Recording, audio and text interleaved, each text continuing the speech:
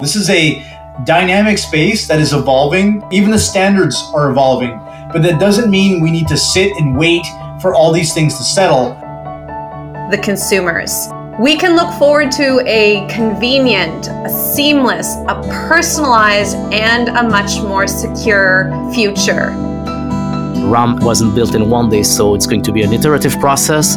It's not too late to start. An ancient Chinese proverb reads, "A journey of 1,000 miles begins with a single step." From finding the courage to take it, to making sure that it's a step in the right direction, we're closing out our digital ID discussion with a focus on action.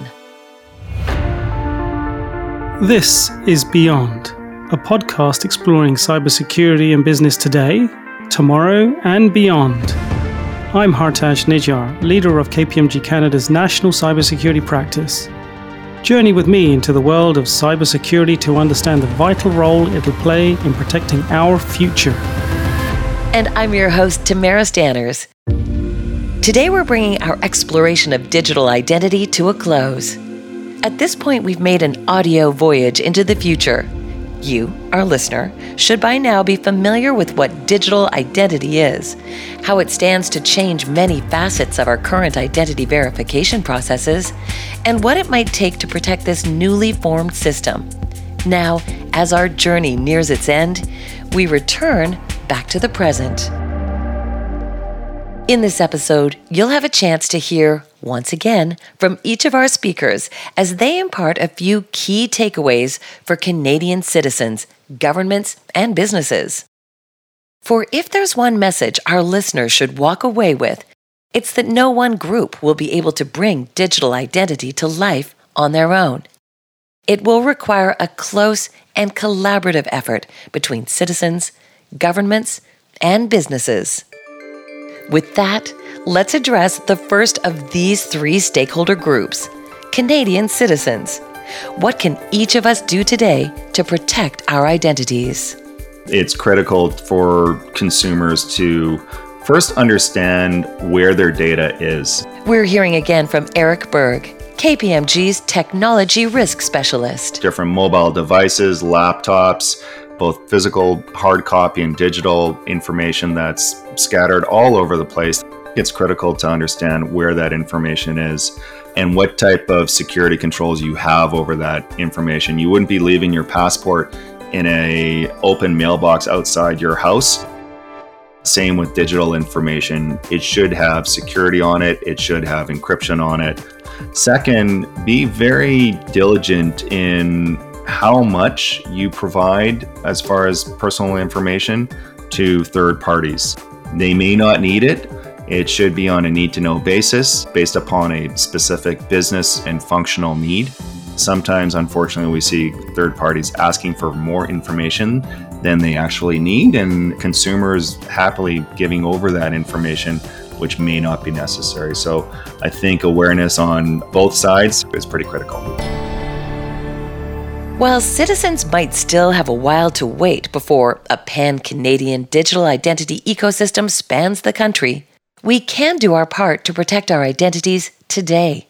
Be vigilant, aware, and cautious, not just for our own protection, but also that of our loved ones. We usually forget that in our world, young people, our kids, also have access to internet. I'm a father myself. I have 3 kids. And one of the things that we should start doing more and more is watch out for our young kids. Not only practice the good hygiene in using the internet and around digital IDs, but also teaching it to our kids. Better solutions are coming. I have no doubt around that. But meanwhile, protect identities, protect data of younger people is very important. Younger generations are digital natives. The bulk of their education, social lives, and pastimes are on the digital plane. So developing a skill set around how and when to safely share personally identifiable information online is a must. Welcome to the League of Lords Mid-Season Invitational. All right, Sam, what are we watching here? Just the greatest gaming tournament ever, Dad. The League of Lords Mid-Season Invitational. Those guys over there are the players. and you see what they're doing on the big screen, right? It's so dark in here. Where's the hot dog vendor? Ah, darn, I forgot my cash. Dad, come on. It's not 1984. You order everything from your phone now. Hey, can I get your credit card? You can ask more politely, please. And what for? May I please have your credit card? Kurt just sent me a DM to download this new game. He says it's like really sick. You go around capturing kingdoms and earning jeweled armor. He's already on level 4, and I have to get it before he's untouchable. Let me see that message for a second. Okay, first off, this seems a little fishy to me. I mean, look at all these grammatical errors. He even spelled your name wrong. And don't you think it's strange that Kurt is asking for credit card information directly? Why don't you text him and ask him if he actually sent you that message? Oh, come on, Dad. No, come on, Dad. Either you write the message or no credit card. Fine. Huh? So, was I right? Yeah, Kurt's never even heard of this game. Just because someone asks for information doesn't mean they have a right to see it.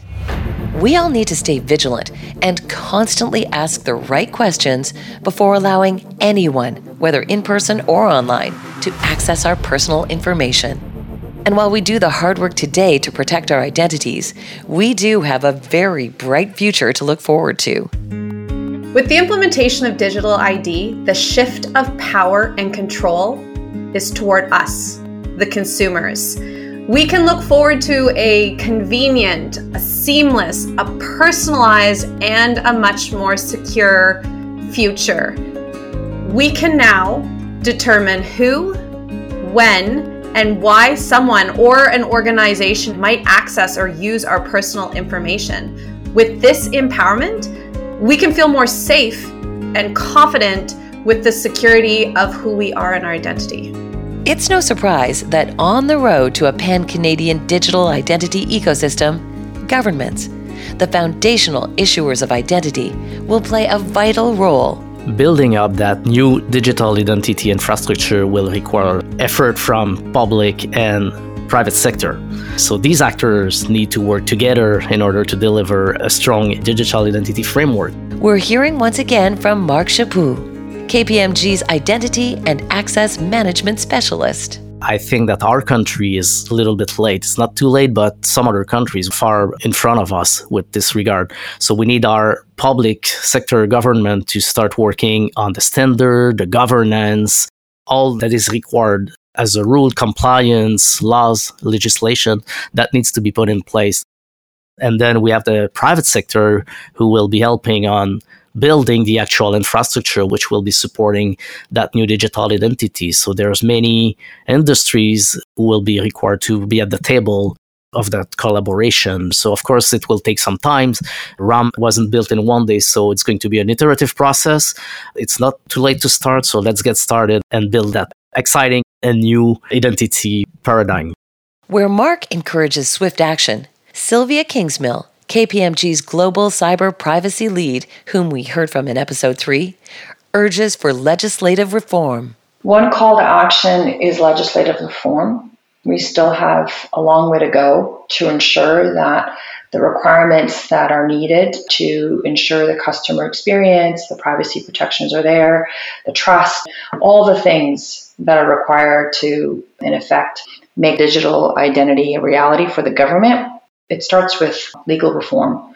We still not yet have a legislative framework that sets the rules of engagement for private business and enterprise across Canada and for federally regulated entities through federal privacy law. We do have a provincial legislative framework that enables some of this to happen through Bill 64 in Quebec. But the other provinces are still in consultations with the government with respect to how their respective law is going to look and feel like. So in order for us to give citizens, businesses, and everyone who will be relying on a digital ID in the near future, if we're going to play this game, we need some rules of engagement, and that hasn't yet happened in a harmonized way across Canada. In this team effort of building a digital identity framework, businesses must also keep privacy at the forefront.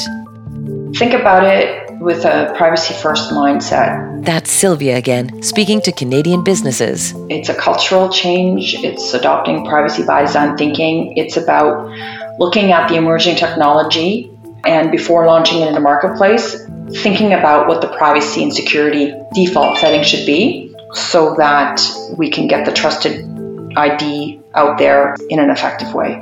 And I think it's on us to look to market solutions, industry standards, and best practices to get ahead of the legislative curve and get out of the gate a lot faster. Because it might be some while yet before we see any legislative change. So we don't want to wait for laws to dictate the future of a new digital landscape. We want to start adopting best practices and getting out there a bit faster. There is a real sense of urgency for taking the right first steps forward, which is no surprise given the potential benefits of digital IDs.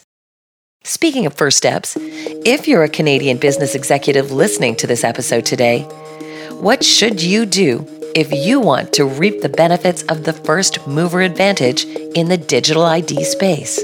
Imran Bashir, KPMG's digital identity lead, shares. Understanding your customers before you even embark on your digital identity journey.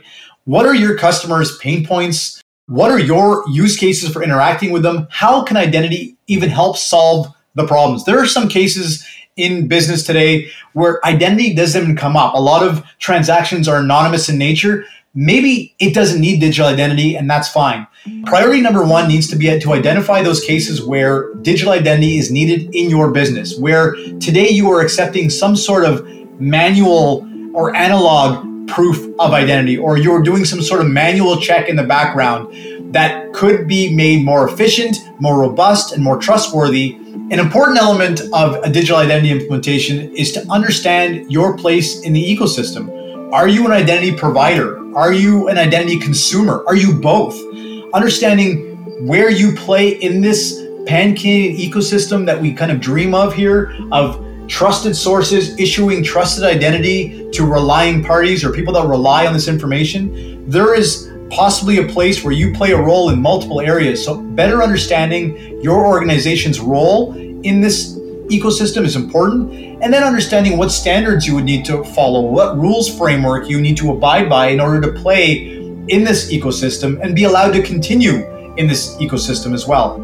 It's about seeing true value and use cases beyond the hype, but balancing this analysis with timely action. I encourage organizations to take a culture of experimentation in this space as well. This is a dynamic space that is evolving. Even the standards are evolving, but that doesn't mean we need to sit and wait for all these things to settle. I worry about waiting too long and losing interest in the customer base and risk businesses becoming irrelevant because we didn't change fast enough.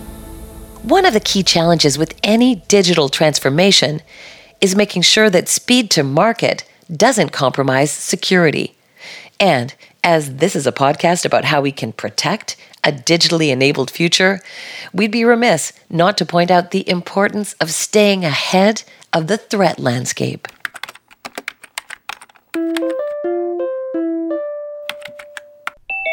Good afternoon, Maria. Hey, Constance. How are you doing today? Solid.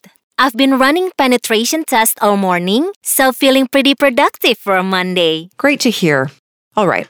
We need to talk about that traffic check and the application gateway today. But before we get to that, can you please share the results of the penetration test you conducted? Constance, you cut out for a second there. Oh, sorry. I was just saying that I'm hoping for good news today. I know the round of tests we ran at the beginning of the year were all very solid, so this is just a formality. Regardless, how'd we do? Well, actually, this round I found a way into your data repository through a pinhole in the firewall. Really? But we just patched a bunch of holes and completed the optimization exercise just last fiscal. I know, but the threat landscape is constantly evolving. It doesn't take time for a coffee break. Right. Listen, Constance, you and your team are already ahead of the game just by dedicating the amount of time and resources that you have to strengthening your defenses. But coming from somebody who does this for a living, trust me when I say that these exercises can't be a once-a-year thing. Attackers won't rest, and we can't either. All right. I'll have our team look into this and assemble a task force tomorrow. Or maybe this afternoon?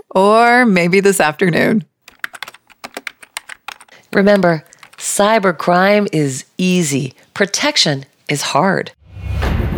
A Attacks will always be a possibility, and no matter how sophisticated your defenses, a false sense of immunity will only spell disaster. If we are to keep our technology-enabled future safe and bring the full promise of digital identity to life, then we'll need to build security into the foundations of our identity systems and be proactive in maintaining strong defenses today, tomorrow, and beyond. I've been your host, Tamara Stanners. Thank you for choosing to take this journey with us, and we hope you'll join us again in October 2022 for our next Future Focus series. Until then, take care.